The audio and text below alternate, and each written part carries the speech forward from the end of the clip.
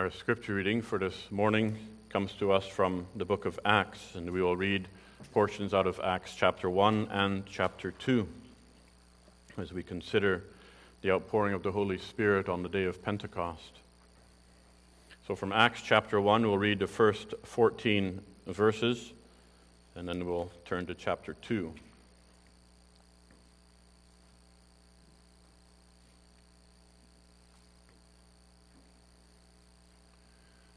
Acts chapter 1, beginning at verse 1.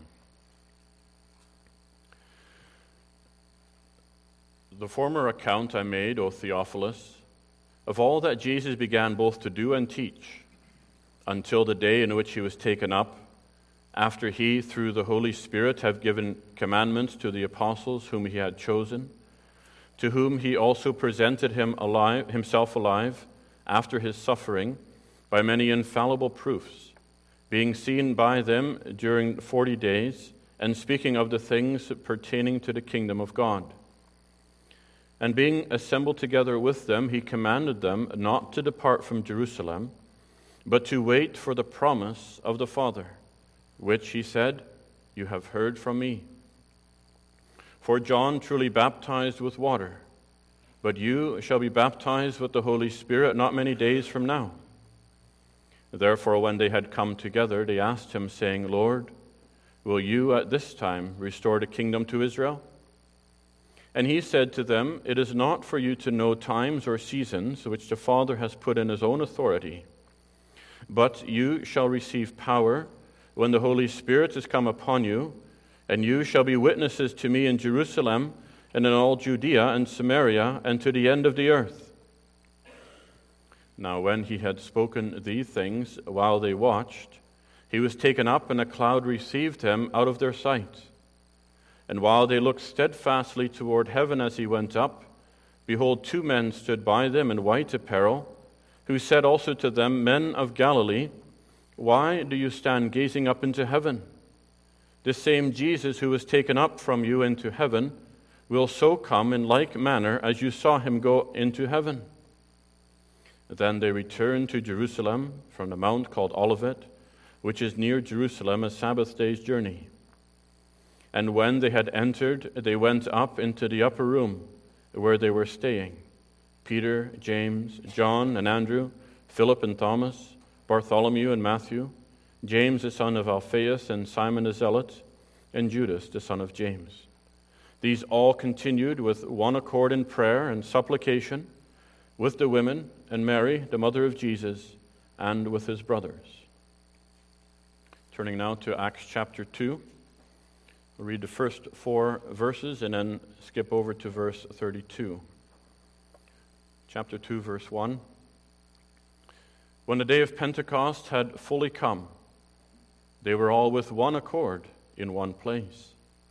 And suddenly there came a sound from heaven as of a rushing mighty wind, and it filled the whole house where they were sitting.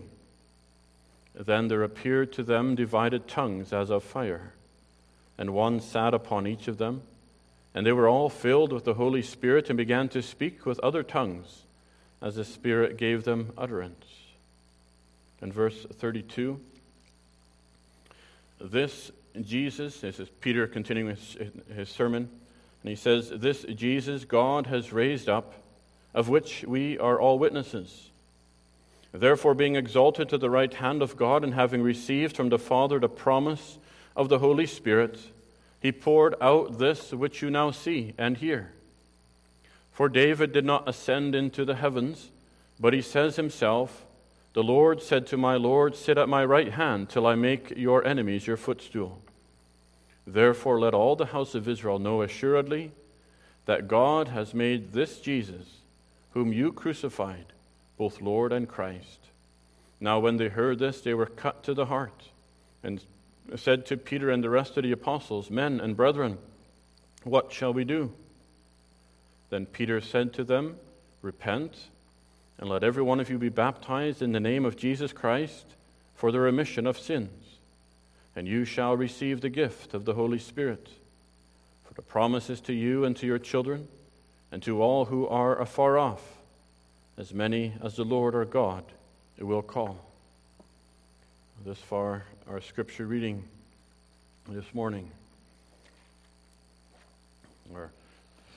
In connection with this passage, and as we continue into Catechism, we'll turn to Lord's Day 20 on page 48 in the back of your Psalter. Lord's Day 20, dealing with the Holy Spirit. Page 48 in the back section of your Psalter.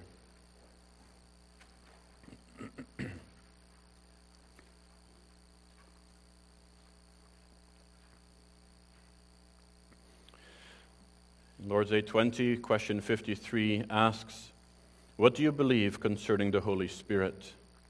And the answer is first, that he is true and co-eternal God with the Father and the Son. And secondly, that he has also given me to make me, by a true faith, partaker of Christ and all his benefits, that he may comfort me and abide with me forever.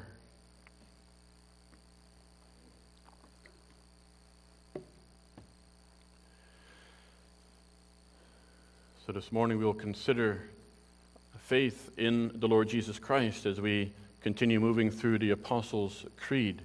In our confession, I believe in the Holy Spirit. In Korea, there's a pastor by the name of Pastor Cho who says that he has a church of about 750,000 members. His auditorium can seat 12,000 at a time, and so they must rotate. And there are also 20 satellite churches that have between 5,000 to 10,000 people attending or members at each one of them. He has over 300 prayer houses. He has daily prayer meetings where about 3,000 meet in his church. And so you might ask the question, how does this man oversee all those people and all those services? Now, undoubtedly, there's other pastors who help him leading the services. But many of these people want his personal contact. They want to talk to him personally. And so he says he has to spend 2 hours every morning on the internet where he has meetings with these people. He answers their questions, he counsels them, he prays with them, he conducts home visits, you could say, online. And it's impressive to hear about all the various ministries that this church has, not only in Korea but around the world. But it's also especially impressive to hear his dependence on the Holy Spirit for this work. And he emphasizes the need for a continual prayer for God's strength and power to enable him and the other workers to do this. He said in years gone by he would spend 5 hours in prayer to prepare himself for the work of the day. And as he gets older, he's down to 3, he says. All praying for the power of the Spirit. And yet we also read of another man in the Bible, the Lord Jesus Christ. Jesus, who also himself spent nights in prayer. He who also had a massive workload as he walked in his ministry on this earth that seemed that was never done. And in Matthew 14, it says how he rowed across the lake to try to find a place to rest and to pray. But even when he got to the other side, there was already a crowd that had gathered there, a crowd looking for his help. And so when he saw them, he was moved with compassion and he healed their sick. There's so much work in this world.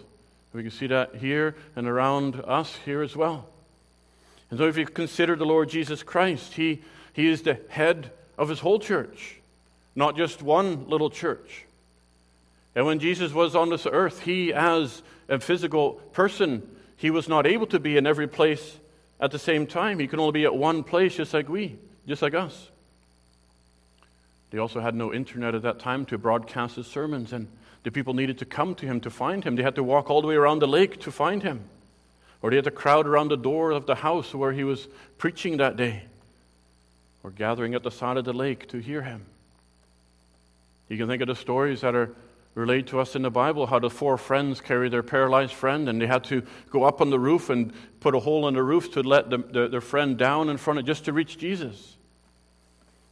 Or you can think of Thomas, how he had withdrawn himself because he was so filled with doubts and fears after the Lord Jesus had been crucified that he didn't gather with the disciples initially.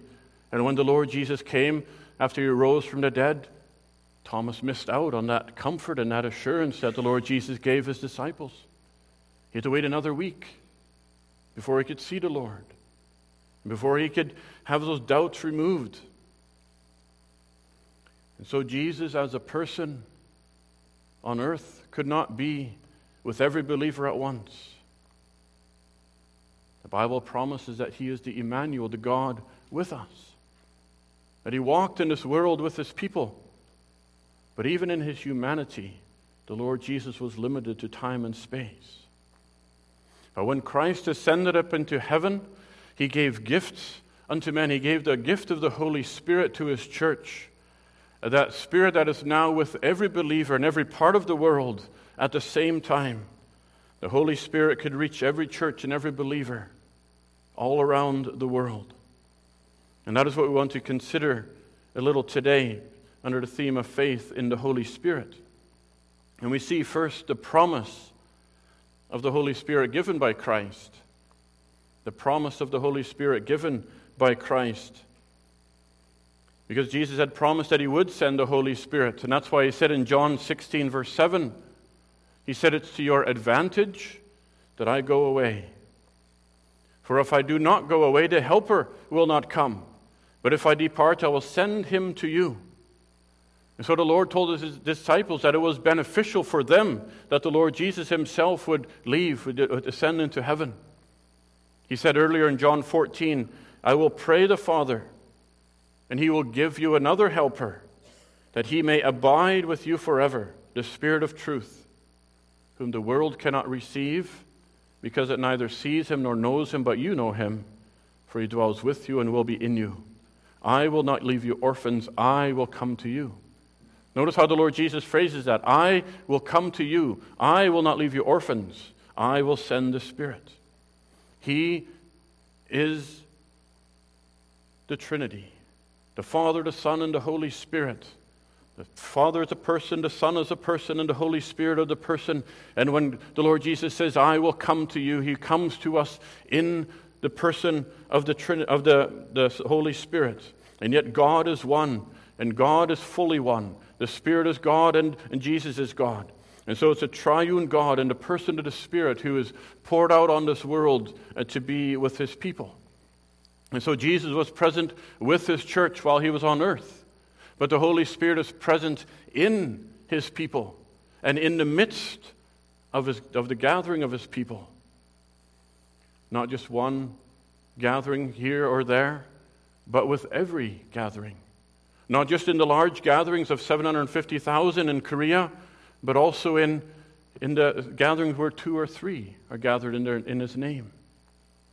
The Holy Spirit can be in South Korea where the auditoriums are 12,000 big, or they can be in North Korea where they're not even allowed to gather, where they're not even allowed to travel from city to city without a special permit from the government, where they're oppressed and not allowed to practice their religion.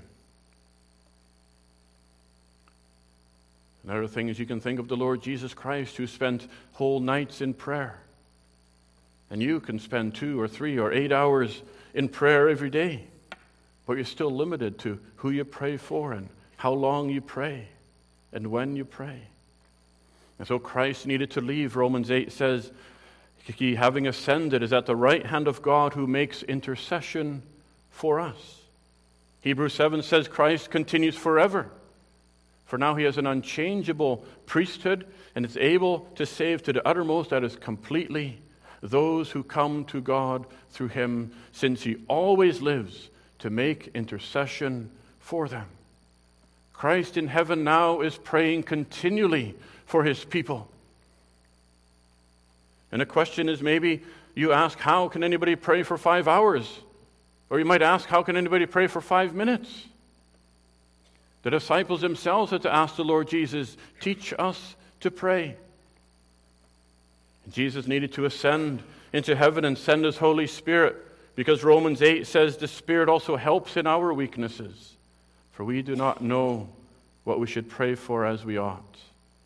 But the Spirit himself makes intercession for us, with groanings that cannot be uttered. And so now the Holy Spirit, He prays in us and for us, with those longings or those cries of the heart that seek for God. Those desires of the heart that you can't even explain to other people, but it's the Spirit that is giving you those urges and those prayers to God. And this is why Jesus said it's to your advantage. It's necessary that the Lord Jesus would ascend into heaven. And so as we read in Acts 1, verse 4, Jesus promised His disciples, and He told them to wait for that promise, because you shall receive power when the Holy Spirit has come upon you, and you shall be witnesses to me in Jerusalem and in all Judea and Samaria to the ends of the earth. And so Jesus promised the Holy Spirit to His disciples. But then secondly, we see that the disciples, they anticipated that promise. The promise of the Holy Spirit is anticipated by the disciples. Men of God are men of prayer. The expression is often used that prayer is the breath of the soul, the life of the soul. And the need for the Holy Spirit is what unites His people in prayer. The need for that life from God. We all need this Holy Spirit. When Paul was saved, God said of him, "Behold, he is praying." Has that been said of you? Jesus often prayed, even though He had the Spirit without measure. Pastor Cho spent hours in prayer asking for the Spirit to equip him for his work. Elisha, we heard about on Ascension Day, he asked for a double portion of the Spirit to equip him for that work. Martin Luther said, "I have so much to do that I will spend 3 hours in prayer first." Robert Murray McShane said, "What a man is on his knees in prayer before God, that he is, and nothing more." And so we see here the disciples, as soon as the Lord Jesus went to heaven, they went back to their home to pray. Verse 12, it says they returned to Jerusalem. When they had entered, they went up into the upper room where they were staying. These all continued with one accord in prayer and supplication. Here was a Peter who had learned that he could not stand on his own 2 feet spiritually, and he needed the Spirit of God. Here was a Thomas who learned that he could not have that assurance without God's presence, and he needed the Spirit. Here was a Philip who had learned that he could not follow Jesus physically, but he needed to follow the Lord spiritually. Here was Mary who learned to know her son, her own child, as her Lord and Savior. These are all united in one accord, all continued in prayer and supplication for the promise of the Holy Spirit to be sent to them. They didn't know when or how the Spirit would come, but they persisted in earnest requests and prayer for God to fulfill His promise. And they anticipated that God would fulfill it. You can think of Elijah on Mount Carmel, that when he prayed for rain, every time he prayed, he sent a servant over the hill to look, is the clouds coming yet? And every time he prayed, he anticipated God to answer him. You can imagine his disciples, every time they prayed, they were anticipating God to answer. They learned to know that they could not do without the presence of God. Is that how you pray as well? Do you look for the answer to your prayer? Or is prayer just something you do because that's what you've been taught? Are you full of anticipation when you pray, believing that God will hear and answer according to His word? And can you do with anything less than receiving what God has promised? 10 days later, these disciples were still coming together for this reason. And that brings us to our third thought, the promise of the Holy Spirit received. The promise received. Maybe you think already, well, it's not for me. They had a special promise. They knew that they would receive the Holy Spirit because Jesus had said it to them personally. How can we know it's for us? Or maybe you think, well, I'm not worthy anyway. Why would God ever give me His Holy Spirit? All these disciples did feel their need for the Spirit. They knew that they had no power to live, no power to stand, no hope without God. They had learned, like Peter did, that if God leaves them to themselves, they will fall. They began to learn a little of what the Lord Jesus said, that without me you can do nothing. We need that life-giving Spirit of Christ just to have spiritual life. Have you ever felt that way? That if God would just let you go for a second, you would just fall into sin. There's so many sins that your heart is pulling at, or that pulling at your heart. That if God would only let you go for a second, who knows how deep you would fall. And you then cry out to God to hold you and to keep you. And to say, Lord, I can't stand, I can do nothing without you. But then it happened. In chapter 2, when the day of Pentecost had fully come, they were all with one accord in one place. And suddenly there came a sound from heaven as of a rushing mighty wind, and it filled the whole house where they were sitting. And then there appeared to them divided tongues of a fire, and one sat upon each of them. And they were all filled with the Holy Spirit and began to speak with other tongues as the Spirit gave them utterance. They were gathered with one mind in the unity of the Spirit and unity for the Spirit. And then God came suddenly and without warning. And that's how it is all through history. You read about the different revivals. God comes without warning, suddenly at His own time. And the other Jews here that were gathered in the city, because there were many that had come to the city for this feast, and they were astonished when they saw and they heard these disciples. They began speaking in different languages. They began preaching in the various languages of the people that had come. But some also began to mock them. That's when Peter gave that sermon here in Acts 2.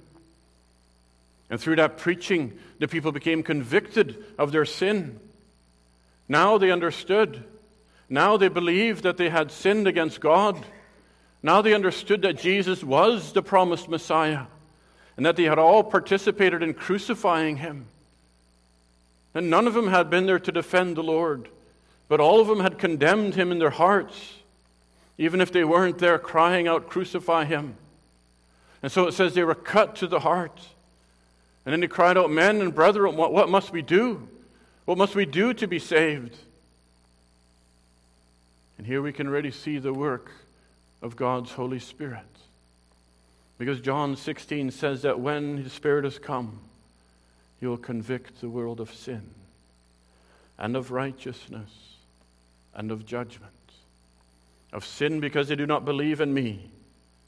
Of righteousness because I go to my Father and you shall see me no more. Of judgment because the ruler of this world is judged. These Jews had been convicted of their sin and guilt. They began to see that they stood there guilty before the judge of heaven and earth and deserved his punishment. That's what happens with the preaching of the gospel. That's the outward call of the gospel. It comes to our ears, but the Spirit brings it to our hearts. And that's when it convicts us of our sin. That's when it draws us to Christ. And that's when it shows us that we need a Savior in whatever measure and way that He uses. God shows us in one way or other that we have sinned against Him. That we ourselves are guilty of crucifying the Lord Jesus Christ. Do you believe that? Because every one of our sins needs to be paid for on that cross. And so it's our sins that have caused the Lord Jesus to be crucified. We have broken His law. And it's Christ who had to pay for the penalty of all His people. Has that already been caused you to ask, what must I do to be saved? Do you need and do you see the need for Christ to forgive you your sins, to wash them away? Do you need the Holy Spirit to apply that work of Christ to your heart? We don't like to hear about sin. It's never pleasant. And neither do we ever like to hear when a doctor comes out and back into the room with that diagnosis and he tells us what's wrong with us. But it's necessary. Because without that diagnosis, there'll be no further treatment. We need the Spirit to show us our condition so that it can show us the remedy. Do we realize our weakness and our deadness without Christ? And how much do we pray for that? The prayer is a sign of life. Behold, he is praying. He knew that he needed Christ. The disciples here were already believers. But now they received a promise and were filled with the Holy Spirit in a new and a special way as we entered a New Testament time. But it did not stop them from praying for the Holy Spirit after that. You can read in other places like Acts 4 how they prayed for more boldness to speak because they were being persecuted by the authorities. And then the place was shaken and they were again filled with the Holy Spirit to equip them and empower them to their work. And for believers, that promise of the Spirit to equip them, it's always there in Luke 11. That even you being evil know how to give good gifts to your children. How much more will your Heavenly Father give the Holy Spirit to those who ask Him? We need the Spirit continually. And the disciples received it here in a special way. And it's every believer in the New Testament receives the Holy Spirit when they are saved. But then we see in the last thought, fourthly, the promise of the Holy Spirit relayed. The people cried out, "What must we do? What must we do to be saved?" And Peter says in verse 38, "Repent, and let every one of you be baptized in the name of Jesus Christ for the remission of sins, and you shall receive the gift of the Holy Spirit. For the promise is to you and to your children, and to all who are afar off, as many as the Lord our God will call." Repent and believe is the call of the gospel. Turn to the Lord and flee from destruction. Peter said in verse 21, "Whoever calls on the name of the Lord shall be saved." And he says, "Let every one of you be baptized." Baptized to receive that sign and seal of the certainty of God's covenant promises also given to you. It's not the baptism that saves, but this water points us to Christ who washes away our sins because His blood was shed on the cross to pay for that sin. And that's why 1 John 1 verse 7 says, "The blood of Jesus Christ, His Son, cleanses us from all sin." Christ shed His blood on the cross to pay for sin. And He says, "Whoever now calls on the name of the Lord shall be saved." And through the work of the Spirit, your sins will be washed away, forgiven, just like water washes our body. And He says, "You shall receive the gift of the Holy Spirit." Here it was like it was evident at two different times, but the Spirit comes at the moment of salvation to give that spiritual life. And here the people saw the signs that came with the outpouring of the Spirit on the apostles, and they saw the power of God working through them as they spoke and preached in different tongues. They had known of the work of the Spirit in the Old Testament as the Spirit came upon Elijah or Elisha. All this was recorded in their Bible. And now that same Spirit was promised to them.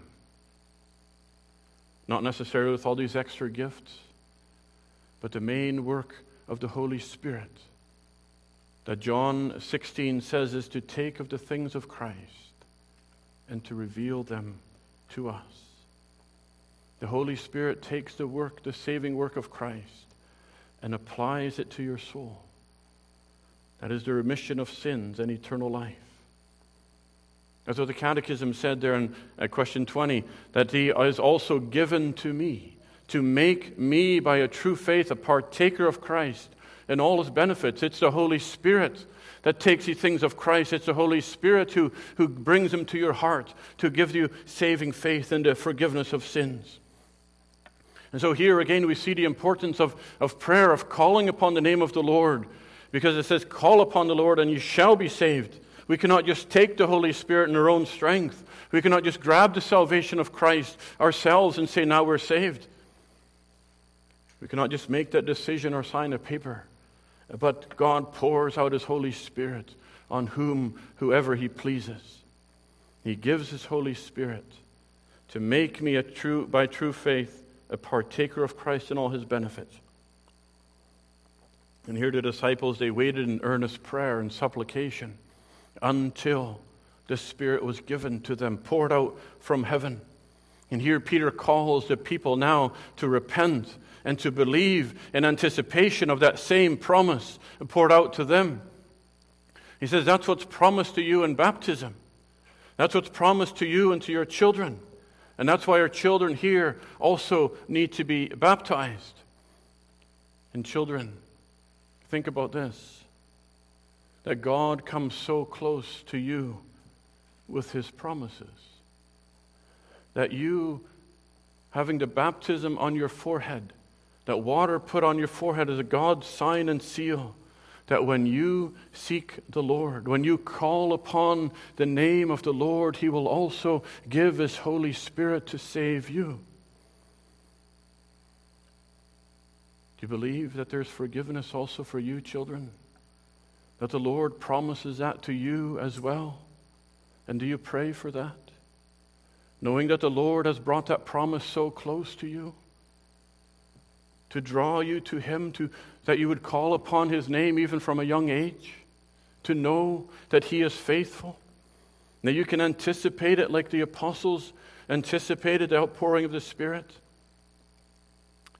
And further, the Holy Spirit is not only promised to the Jews and their children as the first recipients of this promise, but God said in Genesis 17, I will establish my covenant between me and you and your descendants after you and their generations for an everlasting covenant, to be a God to you and to your descendants after you. Now that's not just an allegorical referring to the spiritual seed of Abraham, but all the children of believers are born as members of the church and of the covenant, and therefore must be baptized to receive that sign and seal of that promise, because that same promise applies to them. That same call to repent and believe applies to them for the remission of sins. And here Peter is showing that all the children of the Jews are still contained in that same covenant. That same promise is still in effect from the Old Testament, now moved to the New Testament. But now that same promise is extended. It's broadened in its scope to include the Gentiles, those who once were afar off, he says. Initially, the Jewish nation was the people of God, the family of God, the covenant people of God. And the Gentiles were considered strangers, aliens, banished from God and His kingdom, unless they individually joined the people of Israel. But Ephesians 2 says, therefore remember that you, once Gentiles in the flesh, who are called uncircumcision by what is called the circumcision made in the flesh by hands, that at that time you were without Christ, being aliens from the commonwealth of Israel, strangers from the covenants of promise, having no hope and without God in the world. But now in Christ Jesus, you who once were afar off have been brought near by the blood of Christ. Christ, when He died on the cross, He tore that wall of separation that existed between Jew and Gentile. And He reconciled both to God. And that's why Paul can say in 2 Corinthians 5:19 that God was in Christ reconciling the world to Himself, not imputing their trespasses to them, and has committed to us the word of reconciliation. And now then, Paul says, we as ambassadors for Christ, as though God was pleading through us, we implore you in Christ's behalf, be reconciled to God. The way to God has been opened in Jesus Christ for Jew and Gentile. That promise has been extended to all the world. And now that same promise goes out to as many as the Lord our God will call through the proclamation of the gospel. The Gentiles once lived in ignorance, serving idols and not knowing the true God or the way of salvation. But now Acts 17 says, now God commands all men everywhere to repent. Both Jews and Gentiles, called to believe in Jesus Christ, to receive that promise of the Holy Spirit, a forgiveness of sins and eternal life. This is the way that the salvation of God has been opened up to all people in the world. And that same promise comes to you and me this morning. The same Holy Spirit works today. And when that Holy Spirit works in our hearts, yes, He shows us our sins. We see those sins that live in our hearts every day. And we begin to see how much we really live without God. But then you also begin to search for God. You begin to long to know God. Because before, your sins do not really bother you. But it's really that burden, that troubling, that hatred for sin now that drives you away from them and towards God. You know they displease God. You know they're against His word and against Him. You begin to feel like you can't live without God anymore. And like His apostles there, they needed Him. And then there's that cry in your heart, maybe unexplainable to yourself. You don't know how to explain it to other people. The desire to know Him, you begin to pray. Maybe you don't even know what kind of words you need to pray at first. You begin to ask for His Holy Spirit. You begin to ask for His mercy because you know you don't deserve it. You ask, what must I do to be saved? And when you hear that gospel preached, you see a glimmer of hope, and you feel that warming draw in your heart. You say, this is something that I need. This is something my heart needs. And when the Lord Jesus says, come unto me, all you that labor and heavy laden, you say that to me, come unto me and I will give you rest for your soul, He says. Begin to see in the Lord Jesus everything that your heart needs. And that's the work of the Holy Spirit. Because the Spirit directs you to Jesus Christ. He shows you who Christ is. He gives you that prayer in your heart for Christ and His work to know Him. He takes that work of Christ, the saving work, and He brings it to your heart to wash away your sins, to make you a partaker of Christ and all His benefits, that eternal life, and that forgiveness of sins. The Holy Spirit doesn't draw attention to Himself, but He always draws you to Christ, to see who He is, and to make you see your need for Him, and to find all your answers in the Lord Jesus Christ. The Holy Spirit is poured out to apply the work that Christ has finished on the cross to the hearts of His people. Do you need Him? The same promise is here for you and your children. Amen.